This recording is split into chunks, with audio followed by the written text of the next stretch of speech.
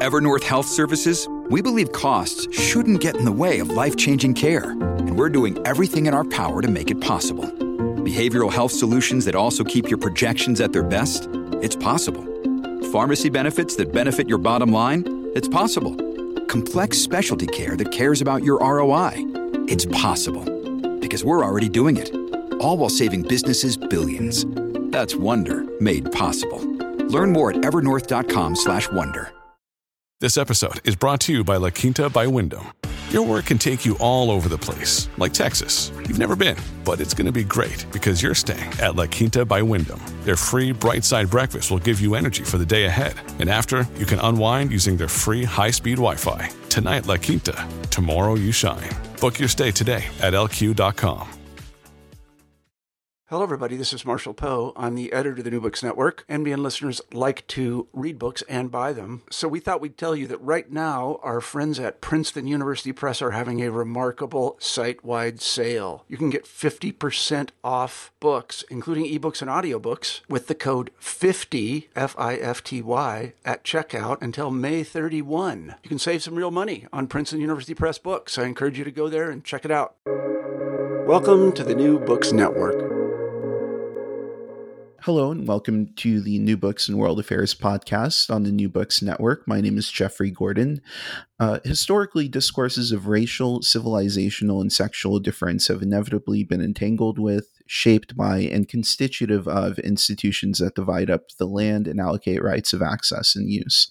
Yet traditionally, political theorists and social scientists have thought of property as an exclusively economic category and of property rights as institutions that reflect a deeper objective balance of power between class forces. This economistic understanding of property has not only served to erase the racialized, colonial, and gendered foundations of capitalism, but has also led to contemporary political and social theorists interested in identity and new social movements to abandon the critique of property altogether. In his recent book, Towards an Improper Politics, out from Edinburgh University Press in 2020, my guest Mark Devaney argues that property belies any crude distinction between the economic and the political. Instead, he emphasizes that political orders always link the ability to appropriate land, labor, and commodities with discourses that delimit proper modes of being. He argues for an improper politics that challenges both the distribution of property and the norms of propriety that serve to justify inequality. Mark Devaney is a professor at the University of Brighton. Hello, Mark. Hi. Thanks very much, Jeff. That's a nice, neat introduction. So why did you decide to write Towards an Improper Politics, and how does it fit into your broader research agenda? The book originated in many years ago, as many books do. In the work, I completed my PhD at the University of Essex with Ernest de la Clau. But in the years subsequent to finishing my PhD, I finished in about 1998, I'd done some work on deliberative democracy and on post-Marxism, but I became increasingly convinced that in the framework that was established by Ernest de la Clau and by Chantal Mouffe, they hadn't really addressed the work in political economy that characterized Ernest de la Clau's earlier work. So there's first of all an academic frustration, a sense that there was an opening in the work that they had developed, but that opening hadn't been taken. But that was also linked to perhaps a more profound political frustration. The political frustration originates in the years in which I lived in South Africa, and I experienced the end of apartheid, and I saw the extraordinary inequalities that still structure that country, but that are organized around property. So one of my first intuitions was that we need, once again, to politicize property. But in politicizing property, we need to take one of the intuitions that they had developed, that social orders are contingent, and ask what it means if we view property not as a thing, not as something given, not as a legal or a moral question, which we can either justify or reject or refine, but rather to characterize property as itself a form of articulation, a form of hegemony, a particular way of configuring the world, and in configuring the world, a way of determining what people can or cannot do in their relations both to each other and to the world in which they live. And that led to a whole range of questions which I explore in the book. But that was the initial impulse. I should say, actually, there was a third impulse, and something that some colleagues get frustrated with me when I say it, but it was a frustration with Marxism. In my view, what many debates on the left have been stuck in more or less a Marxist conceptualization of property, which reduces property to being the infrastructural condition for the realization of profits. And I think that's just a profound error. And post-Marxist theorists had never taken on the question of property, its links to propriety, its links to inequality, in a way that allowed them to understand what a radical democratic or a democratic future might look like. So the origins of the book are my own personal biography, but also my intellectual biography. Right, and it's not surprising to me that your time in South Africa was influential for you, because I see connections between this book and other recent works on rethinking the politics of property and the relationship between property and discourses of racism and gender and colonial relations by people like Brenna Bandar. And the anthropologist Christian Lund has also done a lot of really interesting work on this, looking at he focuses both on West African settings as well as in Indonesia, and thinks about the relationship between property and identity and recognition as contingent foundations of social order, and he's kind of started a really interesting research program on that in development studies. And I think that it's really appropriate to me that people who focus on these colonial or post-colonial settings are the ones who are doing a lot of this rethinking of the deeper political roots of property and the connection between property and racial inequality, because I think that people post-Marxists or Marxists who are grounded in the European experience on the continent itself may easily lose sight of these connections. Even though the two experiences I draw on, Jeff, one is South Africa, and you probably will have noticed that there's a number of examples I draw upon from what's taken place in South Africa. But the other is Ireland, which is also about my personal history, because my parents are originally from Ireland, but my ancestors were moved off the land. They were peasants who were moved off the land in the 1780s, 1790s. And of course, the trajectory of a family is determined in large part by one's access to an inheritance of property over generations. And of course, Ireland was also one of the places where the original forms of measurements that the British then used in the colonial expeditions around the world. Ireland was, of course, the test case for the plantation system, for example. So for me, it was in one sense it was partly about British colonial and imperial power, given that I live in the United Kingdom, but it was secondly as well about showing that this is directly relevant here.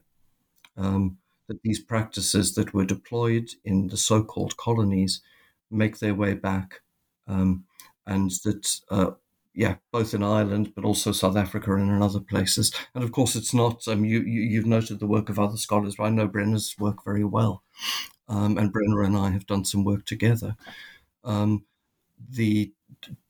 think the key point here is that what took place in the areas that were previously colonized actually characterizes much of what happens in the countries we now live in as well. Yeah, and I think that scholarly return of focus or using post-colonial or theories that were developed in colonial settings to re-examine the histories and political foundations of the UK or the US or Western Europe are really important political moves and scholarly moves that we need to see more of.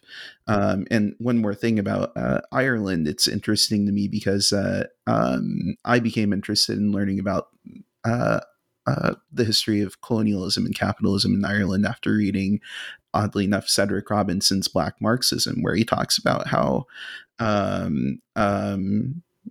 Ireland was one of the first locations of his understanding of racial capitalism. Yeah, that's right.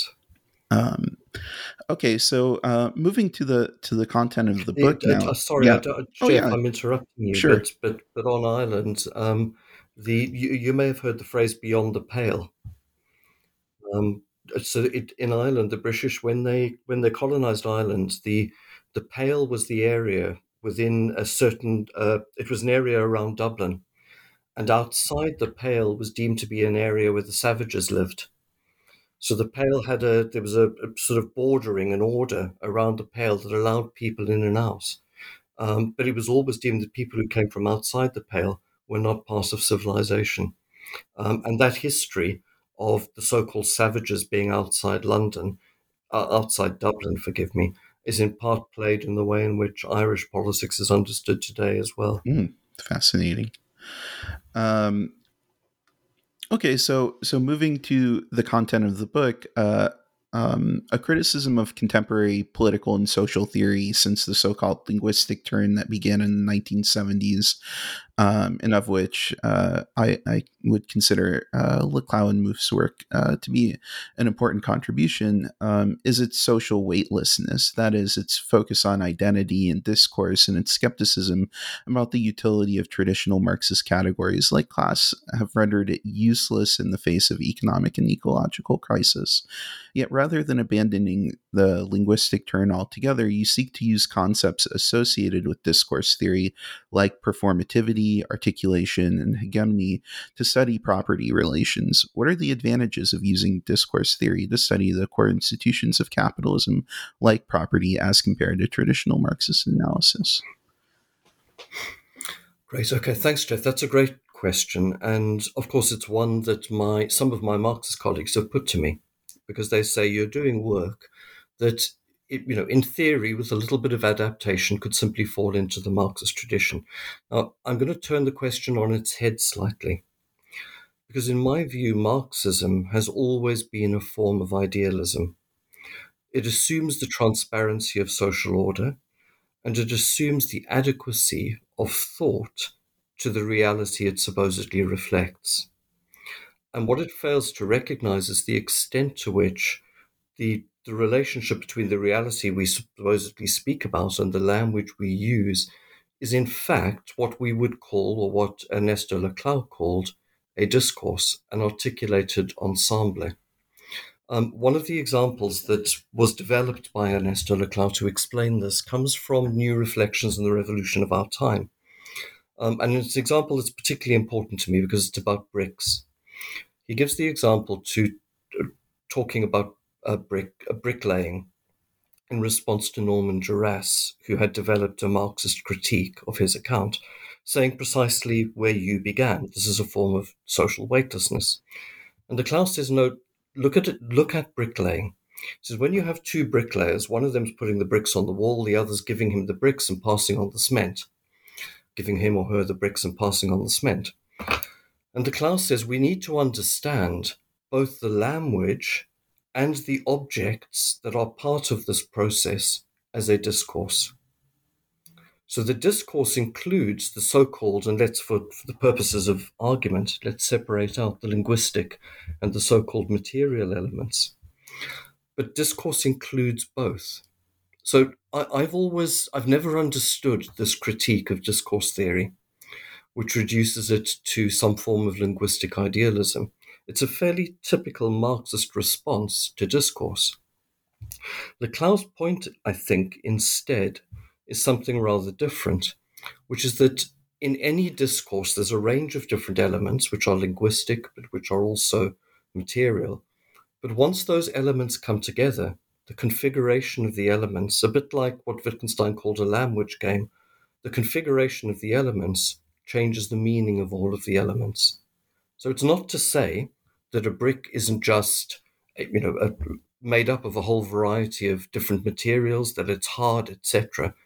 But as part of bricklaying, as part of laying a wall, it performs certain functions. I demonstrate in the book the ways in which a brick can be remade. It's one of the examples I talk about in a chapter about Judith Butler. But in that sense, my first response is fairly straightforward. Discourse theory was never linguistic. In fact, what it does is it points to the limits of language. And this is what Marxist critics have found quite difficult to grasp. If language is limited in its ability to grasp an external world, if it's inadequate to that world, then that world is capable of upsetting our language as much as languages and discourses are capable of intervening and remaking that world.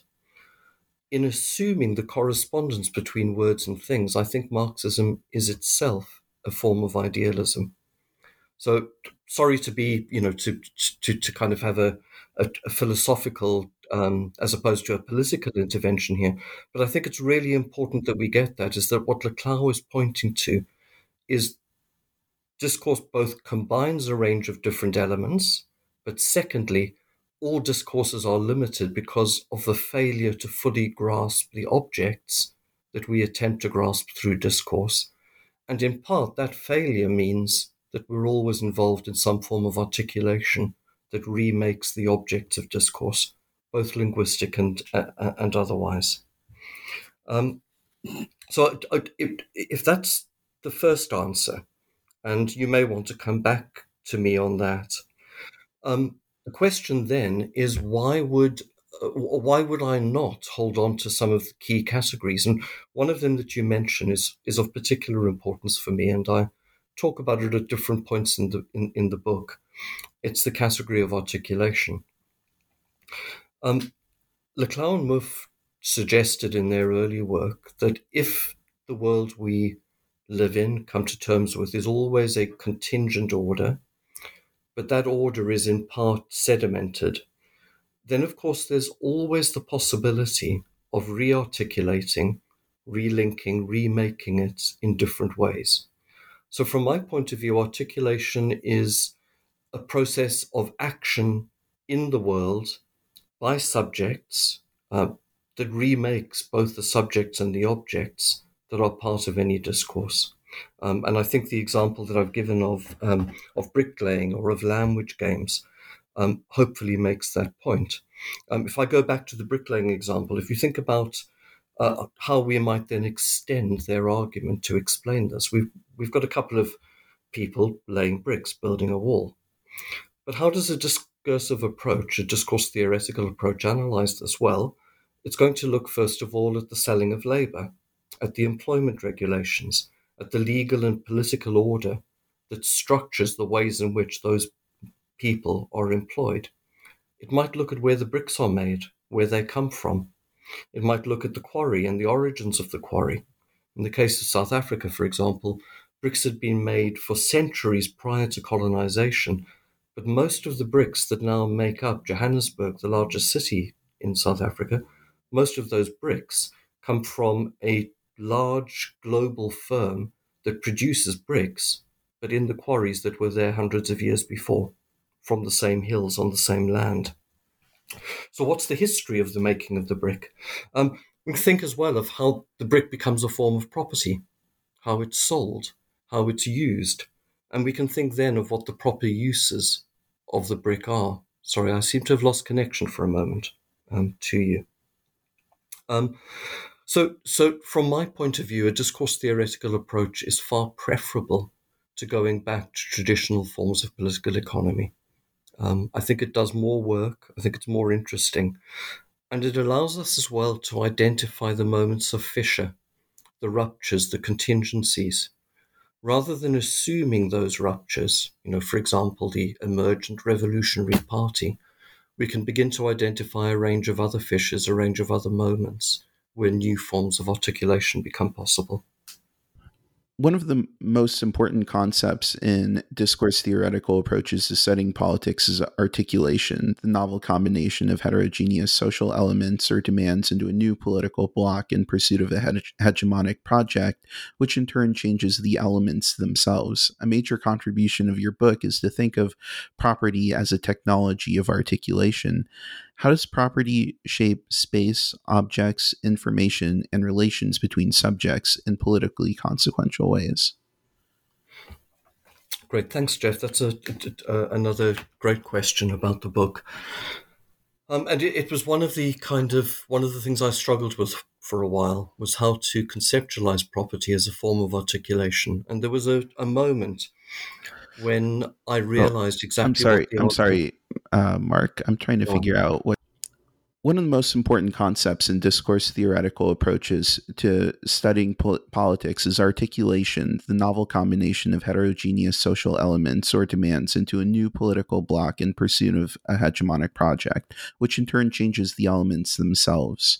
A major contribution of your book is to think of property as a technology of articulation.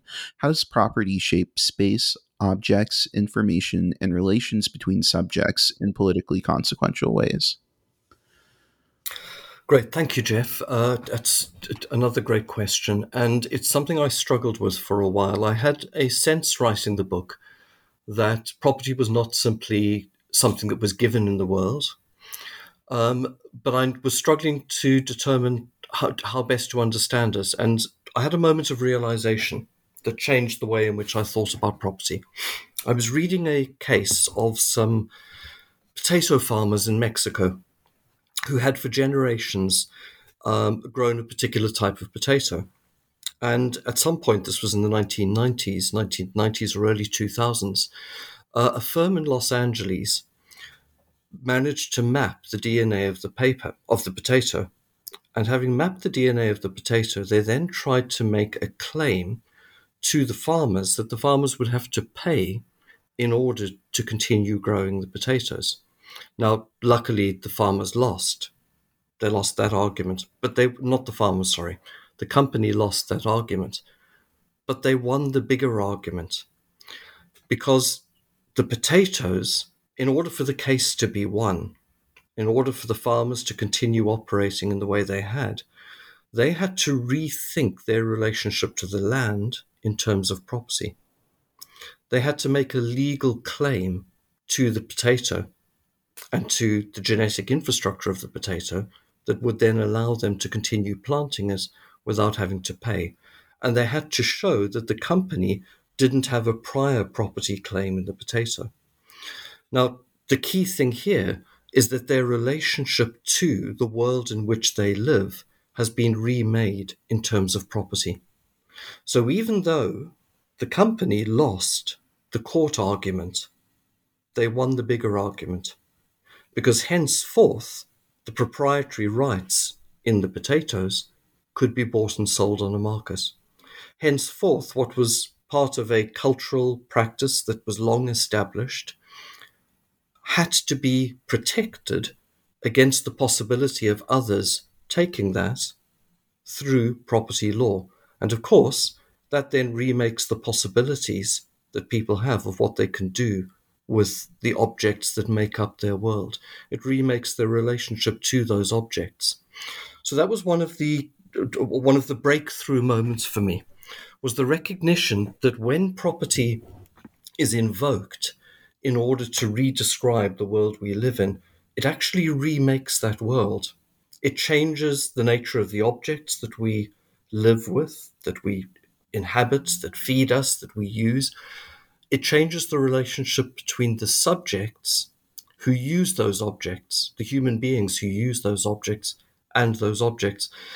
And it does something else. The potatoes now become things. In legal terms, they are not persons, they are things. Whereas for many, many centuries, both in Europe and in the rest of the world we inhabited was part of who we were. What property does is it creates this rather harsh distinction between the thing which can be used and the person who cannot be used, who cannot be instrumentalized. the classical Kantian argument about the thing and things and persons. What I then realized as well in thinking about this example, which I don't speak in detail about in the book, but I do mention, what I then realized is that it's not only that we remake the world as an object of property that can be bought and sold, from which we can profit, from which we can, with which we can do a set of things that other people cannot now do because it is our property. What this also does is it begins to structure our relationships to each other.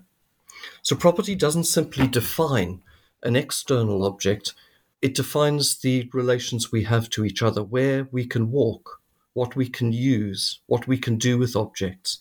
And again, in terms of propriety, there was a lovely moment, which I'm already beginning to answer your next question, but I was listening to a radio interview with somebody who is from the Ramblers Association in Great Britain. And he told the story. He said the Ramblers story that they tell to themselves whenever they go walking illegally on land that they shouldn't walk on. And the Ramblers are hardly people you would think of as revolutionary activists. They are just walkers. But they tell a story of a man walking across land. A farmer comes to him and says, "Why are you on my land?" And the walker says, "Well, when did it become your land?" And he says, "I inherited it from my father." And the walker says, "Where did your father get it from?" They go back through the generations. And at some point, the farmer has to recognize that the land is only his because it was taken through violent occupation, that the peasants were thrown off. And the response of the Rambler is, well, in that case, let's have a quick fight.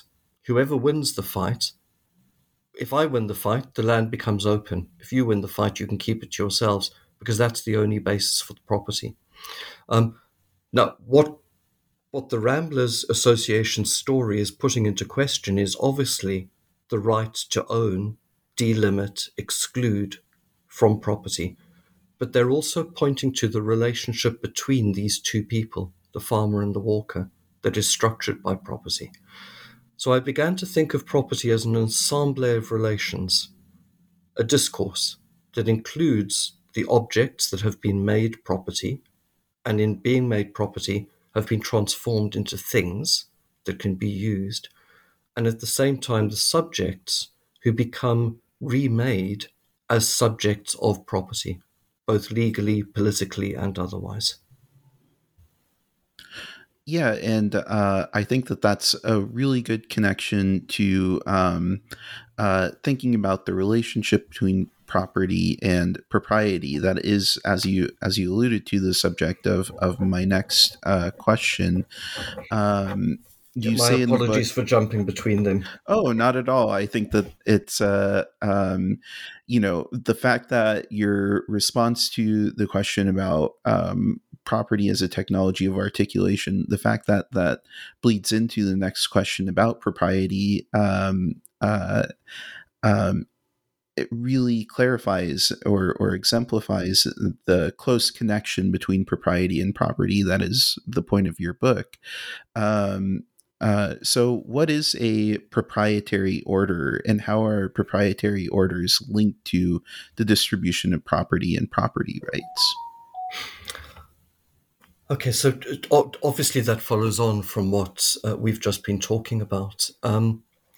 This is perhaps something I need to return to in future work, but I wanted to rethink theories of hegemony while I was writing the book.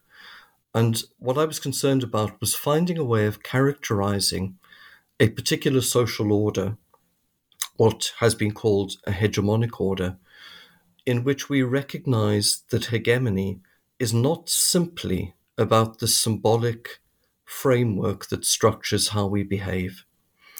It's also about the ways in which how we behave is organized in relation to the objects of the world we live in. Who can make use of things, who can't make use of things, who can go to certain places, who can't go to certain places, who has access to technologies, to wealth, to finance, who doesn't have access. How is that organized? So when I was thinking about a proprietary order, I was thinking both about the orders of property, and for me, property is crucial because I think I've pointed to this somewhere in the book, that property orders now extend everywhere. They extend to more or less every type of object. They extend obviously to human labor that can be sold as property, but they also extend to genetic materials, informational materials, to management techniques. There's been attempts to privatize names or words. In most cases, those have been unsuccessful. What property does is it relies upon a distinction between persons and things. And I draw here upon the work of Carl Schmitt, but also the work of a range of Italian political philosophers, including Giorgio Agamben and Roberto Esposito. And the argument I make is that there is a direct link between what we might call modes of being, how we are deemed to be, who we are, and modes of appropriation, the ways in which the world is appropriated, divided, organized, and then thirdly, the ways in which human time, human labor, human space is appropriated, bought and sold, divided and organized. In making that link, when I talk about this notion of proprietary order, I was thinking back to some of the work that has been done by Black pessimist scholars around slavery, because as we know, the longer history of property is that some persons were deemed at one stage to be things. So the relationship between persons and things is, whether we like it or not, is wholly contingent. It depends upon the ways in which proprietary orders structure and organize the relations between different subjects, different human beings, and the world in which human beings live, and the ways in which legal orders determine who can be a proper subject, a subject proper to themselves. Of course, the history of slavery is absolutely central to telling this story, but we might also think about the history of gender oppression. We might think about the role of the male proprietor in the home. If we begin to question those things and we demonstrate their centrality to the history of what I've called a proprietary order, the history of proprietary orders, then in my view, we can begin to rethink capitalism, not as something unified that stretches back to a particular moment in time, whether it be the Industrial Revolution or the movements of people off the land in the 17th century or back to colonization. But we can begin to think of the ways in which different orders of behavior, property, culture, propriety, the ways in which those different orders over periods of time gradually transform, gradually reorganize the relations between subjects, and gradually remake how we conceptualize and come to terms with the world in which we live in. So if I was to summarize just conceptually, a proprietary order, I would say, is an overdetermined systematicity in process that combines a range of practices and a range of apparatuses to determine what is proper in any particular order. And once again, I don't like being particularly theoretical when in an interview, because I want as many people as possible to be able to access and understand what it is I'm saying. But if I just take us back for a moment to the example of the bricklayers, if we think of what they were doing as a language game, and then we think beyond the particularity of that language game, which coordinates the relationship between bricks, the technology of making a wall, and the materials that they're using, which places them in particular positions in which they have to act in certain ways.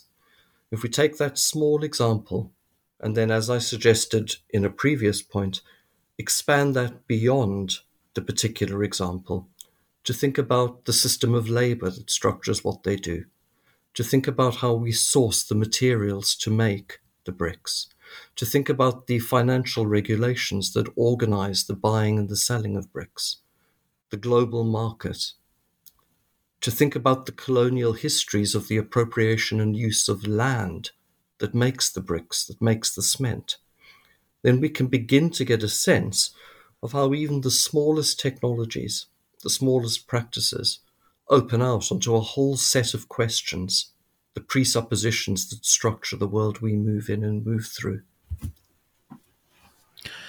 I think that for me, what made this connection of property and propriety and thinking of proprietary orders as modes of being in the world that are connected to modes of appropriation was that as I was reading this book, I was researching and writing a dissertation chapter about the foundation of the Turkish Republic, and basically I was interested in thinking about why the military became such an important and autonomous political actor in the Turkish Republic. But to me, what I was seeing and thinking about the role of what is somewhat euphemistically known as population exchanges between Turkey and Greece at the foundation of the Turkish Republic, and of course the Armenian genocide. What we see is that the formation of the nation state and the idea of one people, one territory, that underlies the imagination of a world of nation states, depended upon the destruction of modes of life that had characterized Anatolian society for millennia, where diverse peoples speaking different languages, practicing different religions, practicing different ways of relating to the land and to the sea and to other communities, had lived alongside each other, not always in peace, certainly, but more or less cooperatively for millennia. And the creation of a monoethnic Turkish Republic brought that to an end. And whenever I see people saying, well, the Turkish Republic wasn't really a revolutionary or wasn't really a huge departure from previous modes of being because it didn't, drastically change the experience of Sunni Turkish peasants in parts of Anatolia that they had lived in for a long time, it overlooks this dramatic change in who could appropriate land and who could reside on land and who could have the ability to profit from productive processes that the formation of the Turkish nation state brought into being. And for me, that really illustrates how this moment of dramatic disjuncture and change really illustrates how deep the relationship is between property and propriety, and also how contingent the nation state form is and how recent it is and how artificial it is compared to ways that human beings have lived for a long time.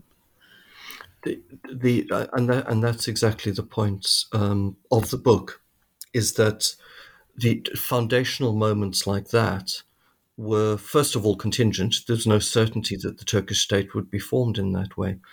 But then once the state is formed, a whole variety of relationships have to be upturned, have to be remade. And that may take place over time. It doesn't mean that people's cultures or ways of behavior disappear.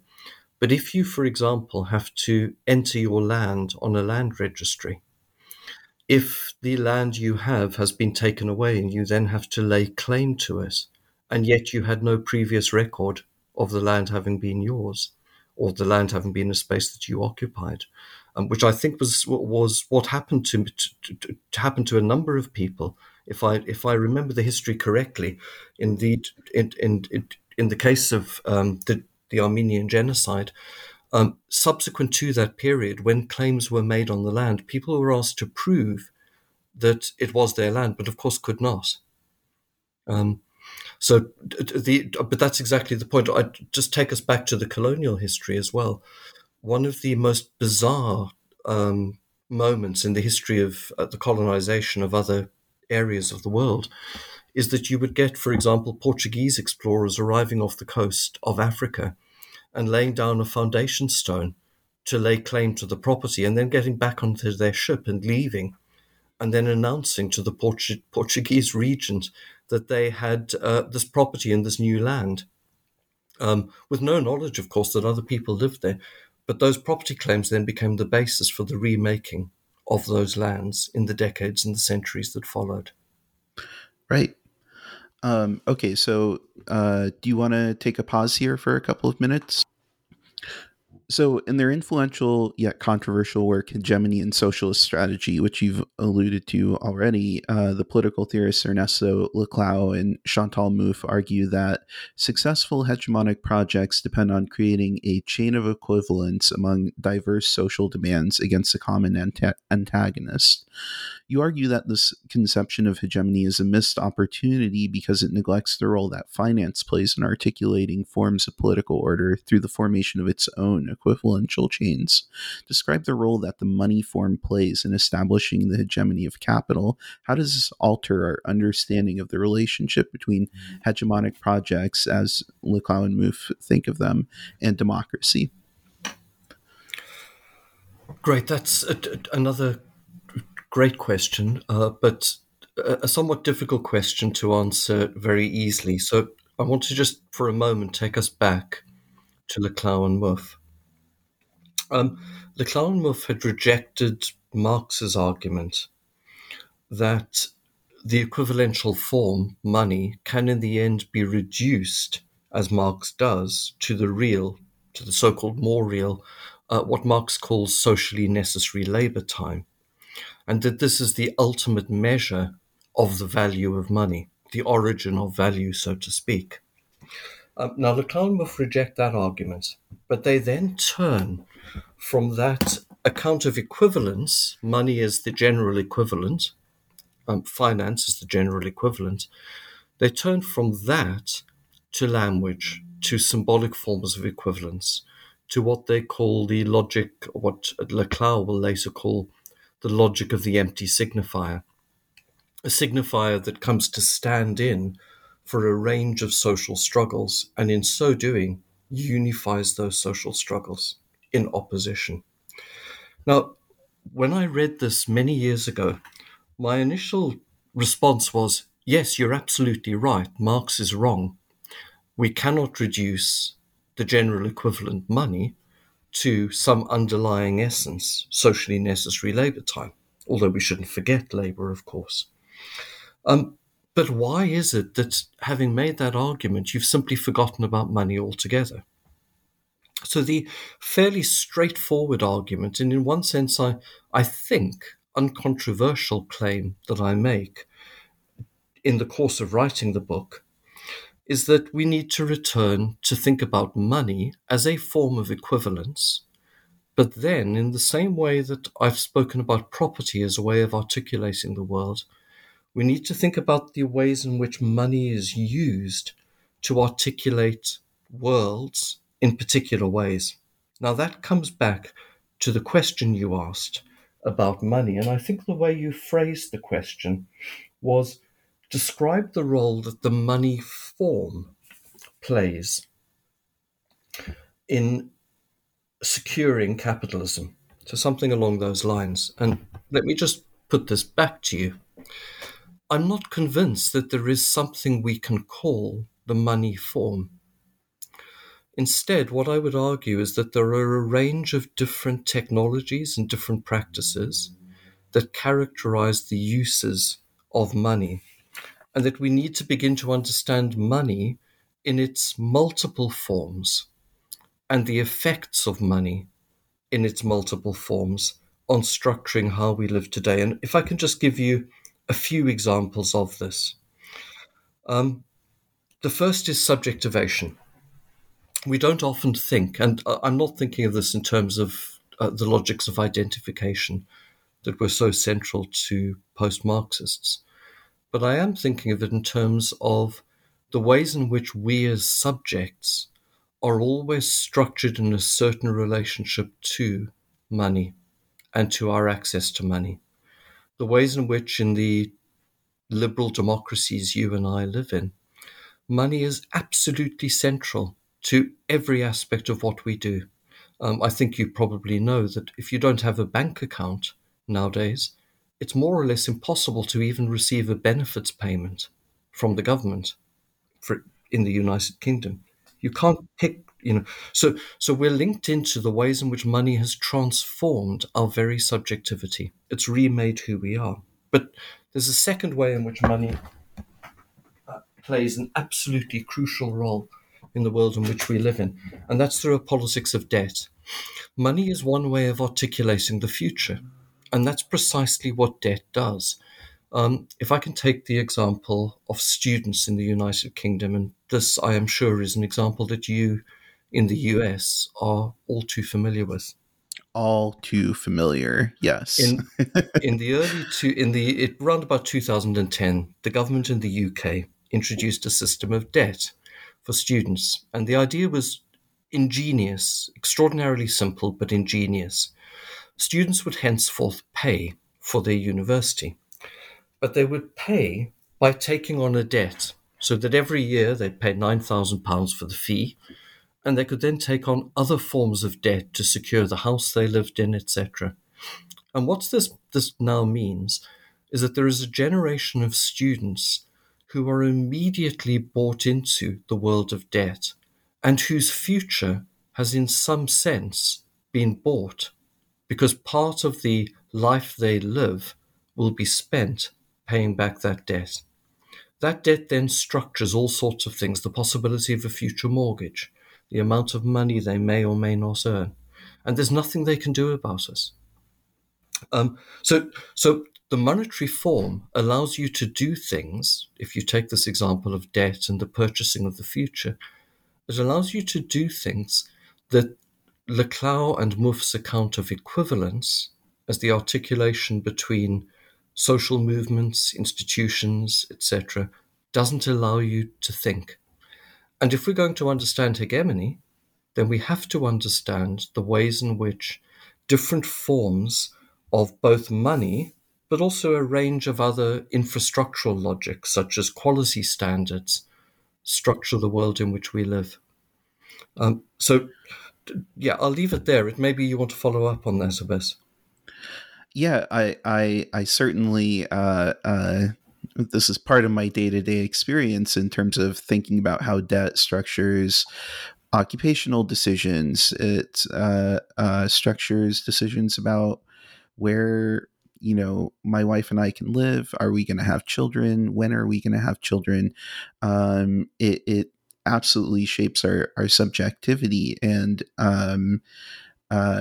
being bought into the system of debt also makes us have to think more about, am I going to make enough money in the future? Well, certain public interested occupations that, my wife is trained as a social worker. It's difficult for her to actually take jobs in the social work field because our society doesn't invest in care work, and she has borrowed money to be able to get trained as a social worker. That makes it hard to actually live on a social work salary. And it's like,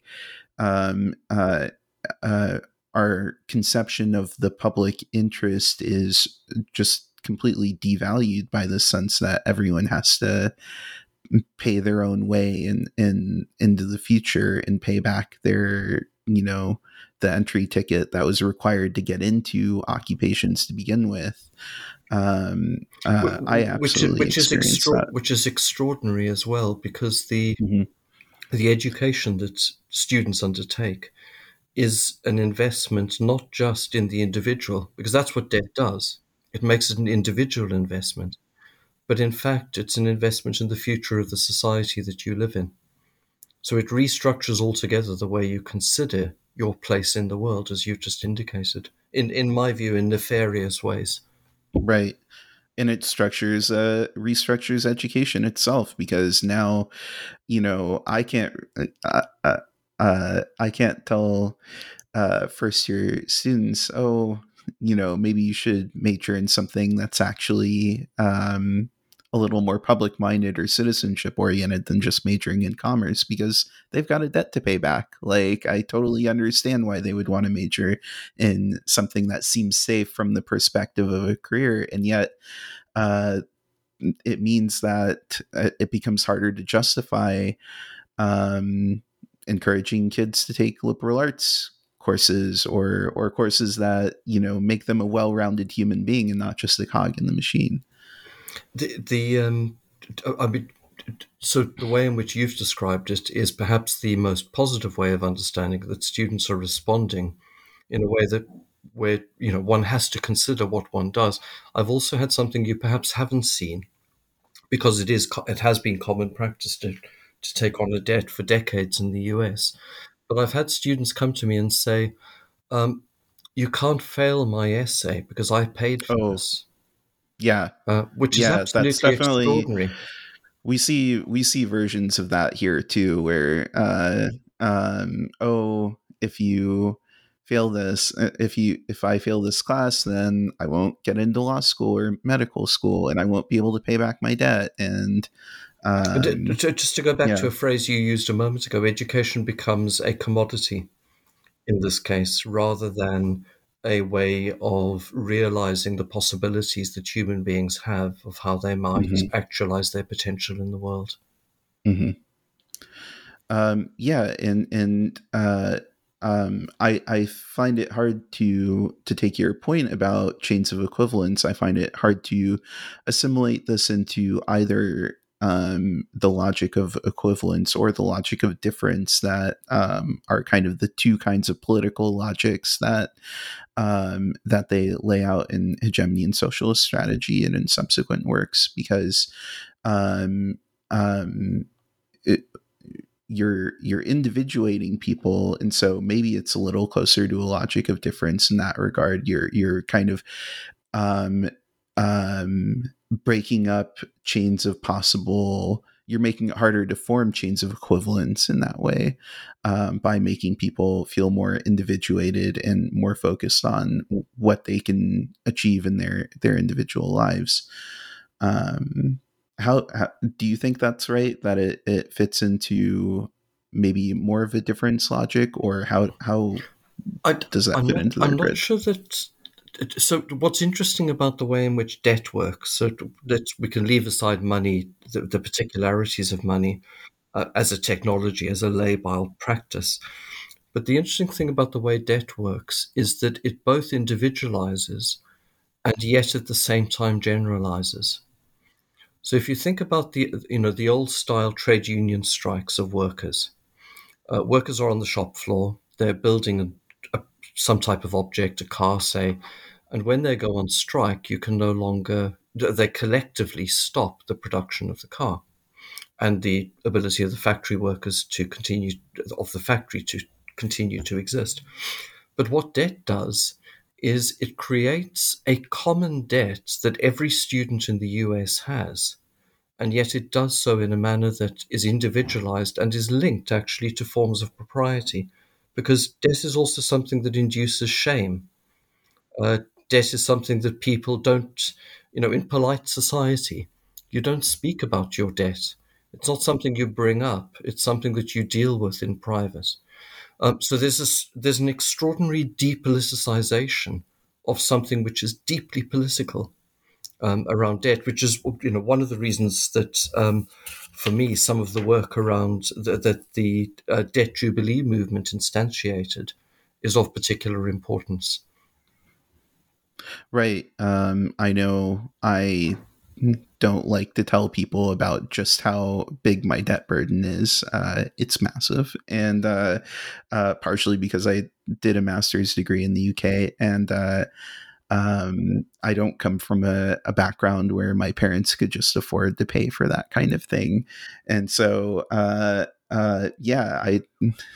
when my wife saw it for the first time, I thought, oh God, what's she gonna do when she sees this? She was like,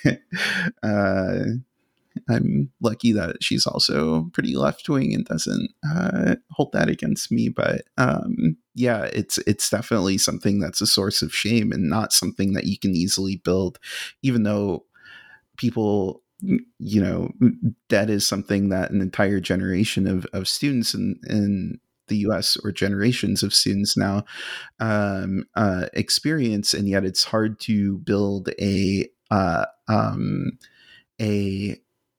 chain of equivalence around people who have this debt, because they either feel too ashamed to talk about it, or they blame themselves for taking on the debt and not achieving, being lucky enough is really what it comes down to get one of the jobs that actually allows you to make enough money to pay off the debt. Well, it's either getting the job that allows you to pay off the debt, or alternatively, it's going into education with the parental support or the family support and family property that means you don't have to take on the debt. But either side of that equation is not good. And for millions of people, it's not good. I mentioned a moment ago and I know this touches again on one of the questions you wanted to turn to about the reconfiguration of existing forms of order, and we'll come to that later. I mentioned the debt jubilee movement. Now, the basic idea, which has been very, very difficult to realize, but the basic idea is that debt is also an extraordinary opportunity, because debt individualized gives you no power whatsoever, but debt collectivized is an extraordinary amount of power. 100 US students can threaten a bank by refusing to pay. But the problem is, how do you get to the point where that happens? Now, if students have taken debt from the same bank, the interest rates go up, and they decide collectively that they will not pay the debt back, what then happens? The trade union strike doesn't work in this case, but refusing to pay the bank, that might work. Except in the UK, what they've done, unlike in the US, it's done through taxation.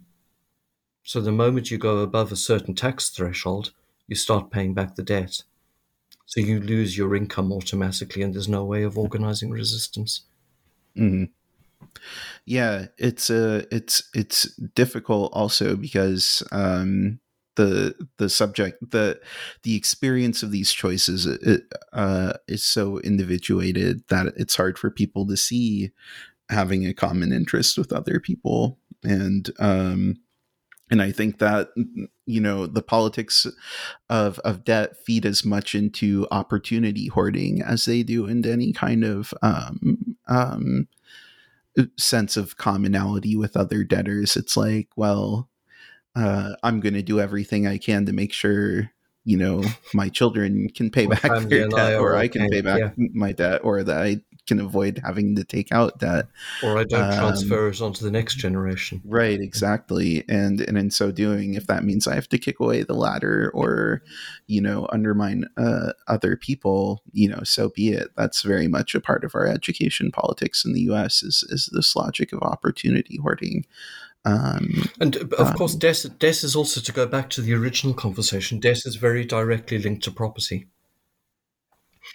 because it's families and children who come from families that don't have property, and don't have property as a form of investment, that find themselves in a position where they then have to take on debts. So, the link between property and debt is fairly obvious. The concentration of property means that people have to pay to rent as opposed to own a house.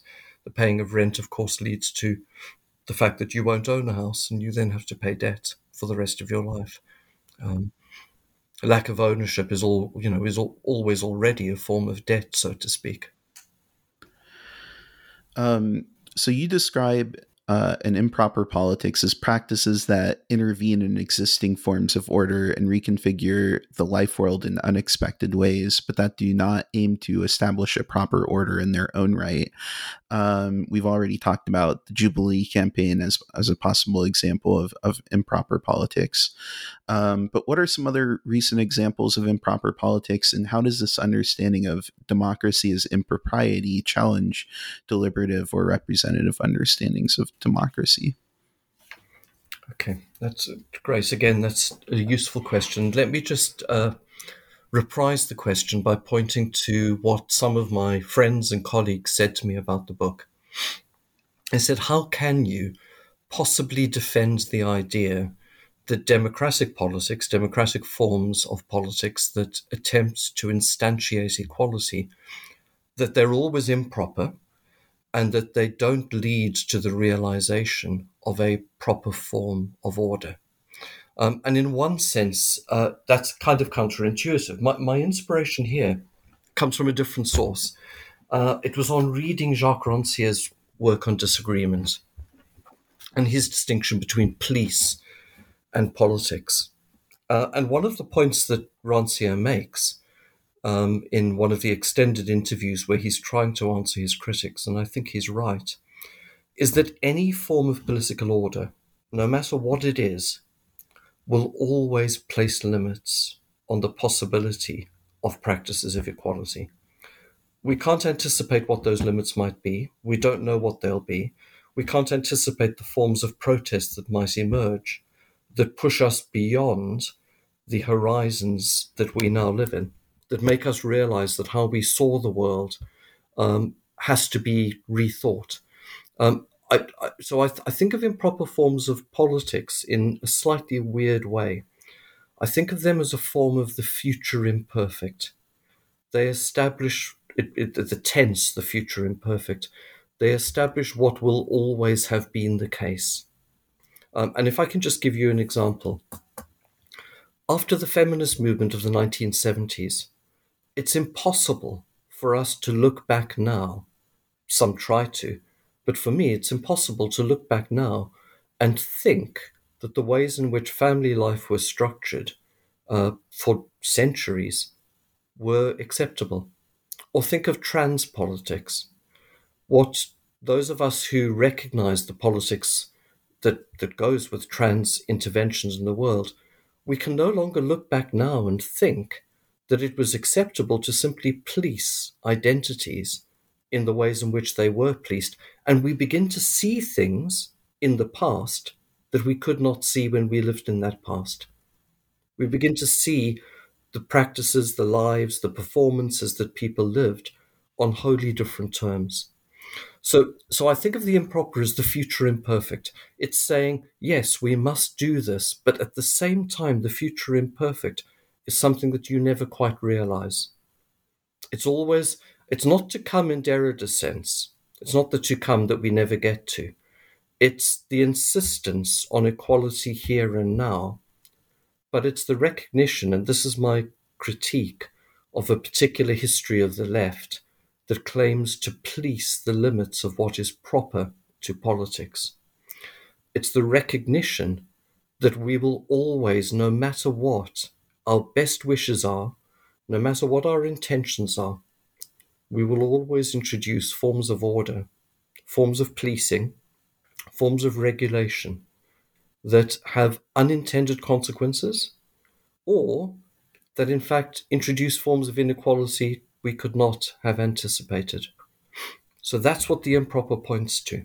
That's why I insist that the improper is not a thing, it's not a place, it's not an object, it's a stand-in for the impossibility of ever realizing what would be absolute. We'd have to be gods to get to that point.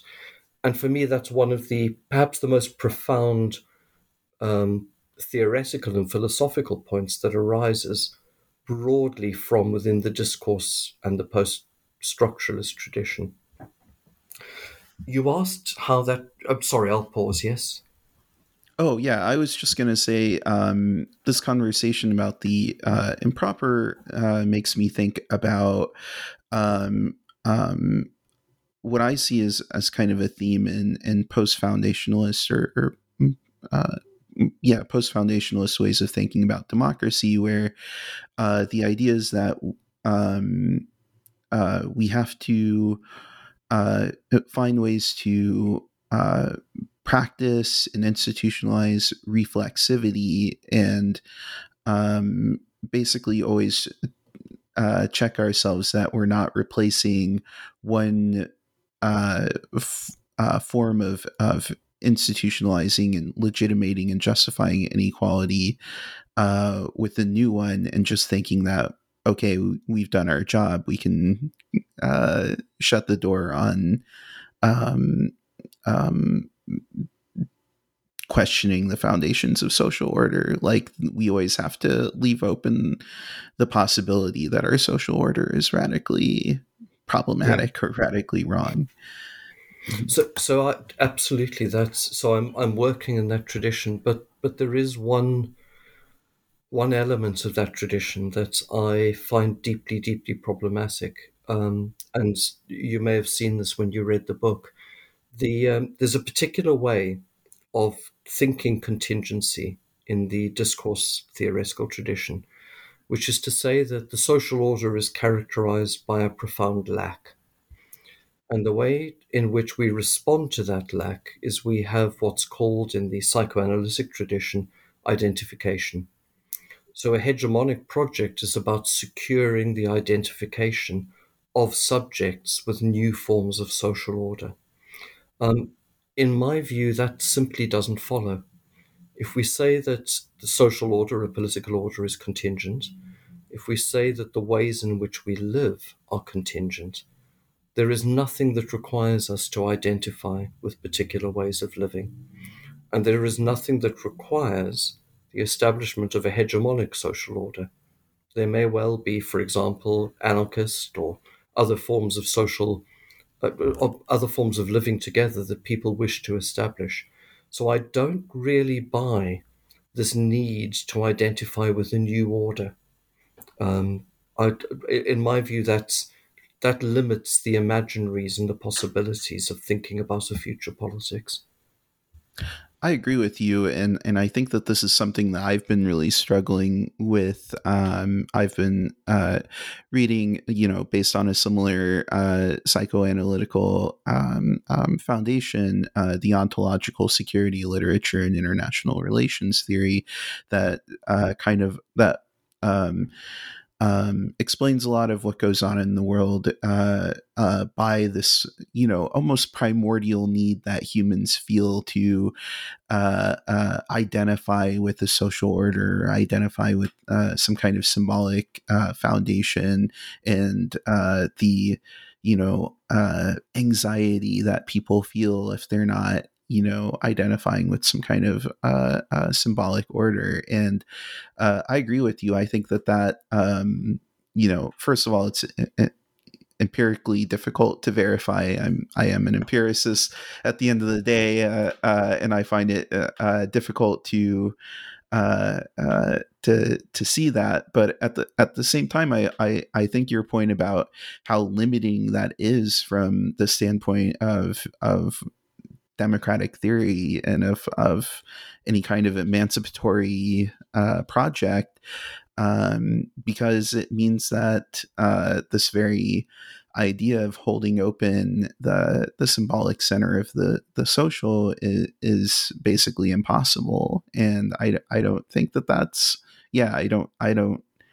I don't think that the grounds for believing that are very solid, and I think that that's a really troubling normative consequence of the kind of Lacanian psychoanalytic strain and post-foundationalist. I have, and you probably gathered this from reading the book, I have profound problems with the Lacanian problematic, and I think it has actually undermined some of the more interesting ways in which discourse theory could have developed. Could I just one very quick point though, because and this is something that goes back to why I use the phrase the improper as opposed to lack, or a range of other possible words I could have used. When we use the phrase, and perhaps in the way I've just described it, I'm indicating that there's always the possibility that we have done things that introduce forms of inequality we hadn't anticipated. By the same token, I want to insist that what this also allows is for the insistence that some things simply are not the case, that some ways of being together must not be the case. In other words, I don't want to get rid of what on the left was called a long history of commitment, a politics of commitment. But I think that commitment has to be somewhat different. And if I can just give one very simple example about this, if you think about contemporary debates about climate change, in the post-truth world of Donald Trump, more or less all of the key forms of regulating environmental destruction in the US, he attempted to get rid of. On the basis that the science was simply not the case. Now, my response to this is not to say the science is not the case, but it's to kind of be, like Karl Popper about this, or a range of other philosophers of science, which is to say that what the science tells us is always open to the possibility that it will be improved, but that doesn't mean the science is wrong. Likewise, when it comes to a politics of equality, I mentioned trans rights a while ago, the recognizing the fluidity of gender, recognizing that the history of the attempt to police gender is deeply problematic, means that we have to make certain commitments at the same time. Those commitments, of course, in the longer term, may lead us to do things that we perhaps regret and we need to rethink. But I don't think we live in a world that is wholly contingent. The sedimented forms of order sometimes, not always, do institutionalize ways of living and being together that are better than they were before. But that's not an absolute judgment. It's part of the political praxis that we live through. Right. So after establishing your concept of democracy as improper politics, you address recent intellectual and political debates about whether populism is compatible with the left-wing politics, or whether the practice of uniting a people against a common antagonist leads too easily to racist and xenophobic politics. Why do you reject the claim that populism is necessarily linked to reactionary politics, and what would a transnational populism look like? So you said a moment ago that you're an empiricist, that you trust the evidence in one sense. So let me use Foucault's phrase, a happy positivist, as opposed to an empiricist. My experience of this comes from Latin America. So whilst I was writing this book, I was also completing a research project that was called Transnational Populism. And I was working with a very good friend of mine, Paolo Biglieri, who is a professor in Argentina, who's also actually published a fabulous recent book on populism, with which I disagree with more or less everything she says, but the book is fantastic. But I was working with Paolo on this idea of transnational populism. And we were looking at the ways in which populist parties across Latin America and populist governments across Latin America had worked together for the exchange of commodities, the exchange of resources, the exchange of knowledge, and had attempted to establish a different form of global order that linked them. When Macri came to power, he more or less brought that alliance of Latin American nations to an end. But what this led me to think is that the notion of populism refers back to the people, but the notion of people doesn't of necessity refer to the nation state. I say you are a member of what we call humanity, the people. So there's something in populism about the appeal to the people that for me needs to be delinked from nationalism. And this was something that has begun to be practiced in those Latin American forms of politics. So I agree with you that if we reduce populism to the study of the, in inverted commas, people, then what we very often end up with is forms of xenophobia, forms of racism, forms that exclude migrants. So the challenge I had when I was thinking about populism was, given that my notion of democracy is not about a regime, I conceptualize democracy as a practice that puts equality to work. How is it that populism might put those forms of equality to work? And the truth is that the only regimes that we've seen in the last 20 years, 30 years, that have in fact redistributed wealth, that have seen a reduction in inequality, that have seen a reduction in the number of children who can't access school or food or water, was in the case of the populist regimes in Latin America. So it would be foolish simply to reject that as reactionary politics. We have to acknowledge their limits. There were limits and there are limits. But by the same token, what I wanted to think was this notion of transnational as something that begins to put into question the very idea of nation. And I think you probably read in the book, I did something which I'm still slightly uncomfortable with. I drew on the work of Jack Halberstam. And Jack Halberstam, in his book on trans, indicates that when he's summarizing trans politics, he says what trans points to is the failure of our systems of classification as a starting point. That's what it points to. And of course, he's talking in this case about the politics of gender. But think about citizenship. Think of the ways in which we classify every human being as a member of a nation, as being a citizen, as having access to rights because they are a citizen. And then think about the crisis on the Mexican border. Think about population movements across Latin and Central America. Think about the population immigration from Syria into Europe following the war. Think about the ways the US and the UK has operated in wars across the globe. Think about the transnational institutions that structure and delimit what nations can do. So what I was interested in doing with this idea of a transnational populism was to think through the failure of our systems of classification. And in doing so, to think about new ways of establishing how we think about what might be the people. Yeah, and in thinking about your examples of classificatory failures, it's, for me, it's not just migration or international regimes, but it's also, I think, again, about the foundation of the Turkish Republic and the foundation of other nation states in the often arbitrary decisions they had to make about who was a citizen and who is a Turk. Is it somebody who lives in Anatolia? Is it somebody who speaks Turkish at home but maybe practices Aleviism or some other kind of heterodox form of Islam? Is it necessarily a Sunni Muslim Turk? Could a person who migrated to Anatolia from the former Balkan territories of the Ottoman Empire, are they a Turk?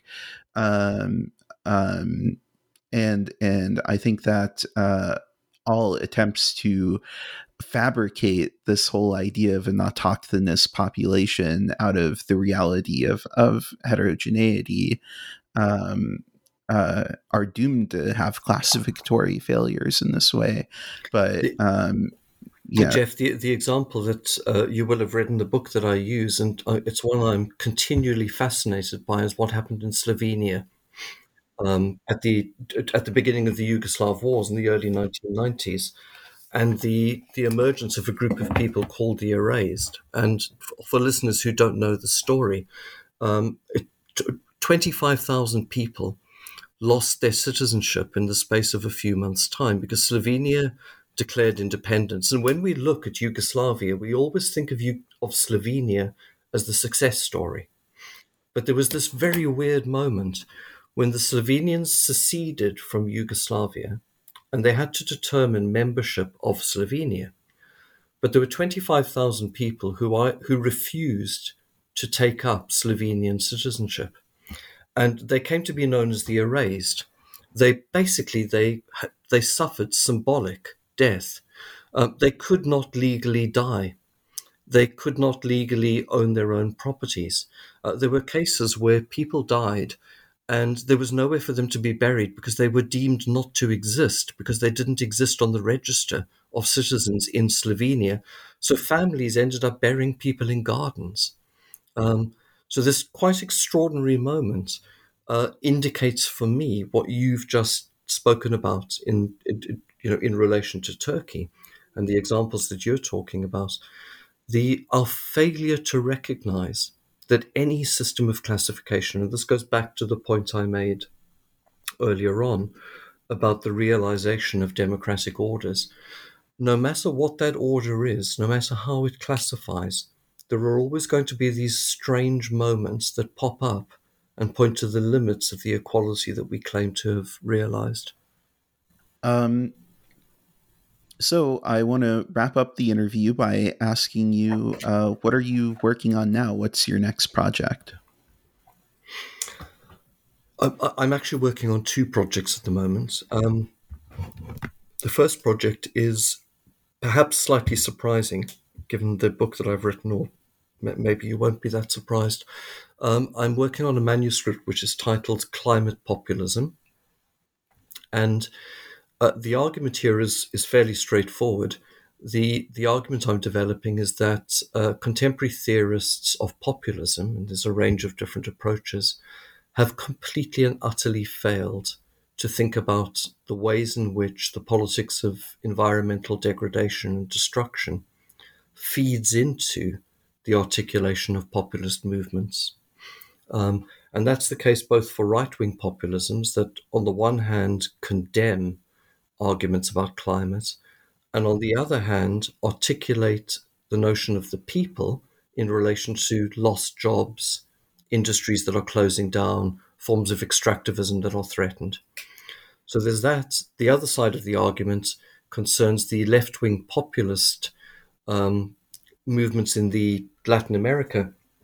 And in that case, what they did was they relied for the redistribution of income on an export boom of soya, of oil, of coal, of a range of other products. But of course, that had severe environmental consequences. So one of the things I'm trying to do is to think in the case of Latin America about the ways in which the export boom has led to emerging splits in the populist movements between, for example, indigenous activists who insist upon the protection of land, insist upon the protection of the Amazon, for example, and the workers who were articulated to those populist movements in the name of redistribution, who themselves are responsible for the forms of climate for the forms of destruction of the climate that we're all too familiar with. So I think that's. I'm hoping that will be a unique intervention in the debates about populism, and at the same time force us to rethink how we conceptualize the people. So it's partly a conceptual intervention to think the people as discursive in the way in which I described at the beginning of this interview. That is, to think of the people as articulated to a set of practices that include the land, the environment, the air, the water, in order to then rethink populism. So that's the one project. The second project is I'm working with my colleague Herman Primera. Herman is a scholar of Black pessimism. He's written a book on the work of Agamben. And what he and I are doing is we are writing a book on the emerging forms of care and politics as improper. So we're looking at a range of different practices, including care as one example, including different forms of occupation. We're looking at basically we're taking a set of different forms of protest and we're trying to give some type of conceptual apparatus that begins to think the ways in which people are remaking their own worlds, using the language and the practices that those people have themselves engaged in. And that's with Edinburgh University Press. It'll be coming out next year. Those projects both sound really exciting. I had the opportunity to interview Thea Rio Francos about her book Resource Radicals, which was all about the conflict in Ecuador between indigenous peoples and the Rafael Correa government, which came to power on the basis of populist claims and the mobilization of indigenous people. But the conflicts that played out within that coalition over exactly what you were talking about, the environmental damage that comes from extractivism, but also the reliance of the state on the money that resources bring in order to provide social services and redistribute wealth. So I'm very interested to see how your work contributes to that growing literature on extractivism and resource nationalism and conflicts with decolonial activism in those settings. One of the things I'm trying to obviously introduce to those debates is property. And the role of property as a technology that secures extractivism, but also is then used to justify extractivism. Because once property has been established, there are then certain rights that the property owners have that immediately exclude objections and protests. And then the question, of course, is what's the relationship between a state that's trying to begin to address climate damage and the property owners whose property is secured by the state, when you have a state that at the same time is saying there are limits on the ways in which you can use your property? And how does that then feed into the new forms of right-wing politics that we see emerging? Mm-hmm. Okay. My guest today was Mark Devenny talking about Towards an Improper Politics, which is out from Edinburgh University Press. Thank you very much, Mark. I enjoyed our conversation. Thank you very much, Jeff, and thanks for reading the book. It's a great privilege to speak to somebody who's actually read the book.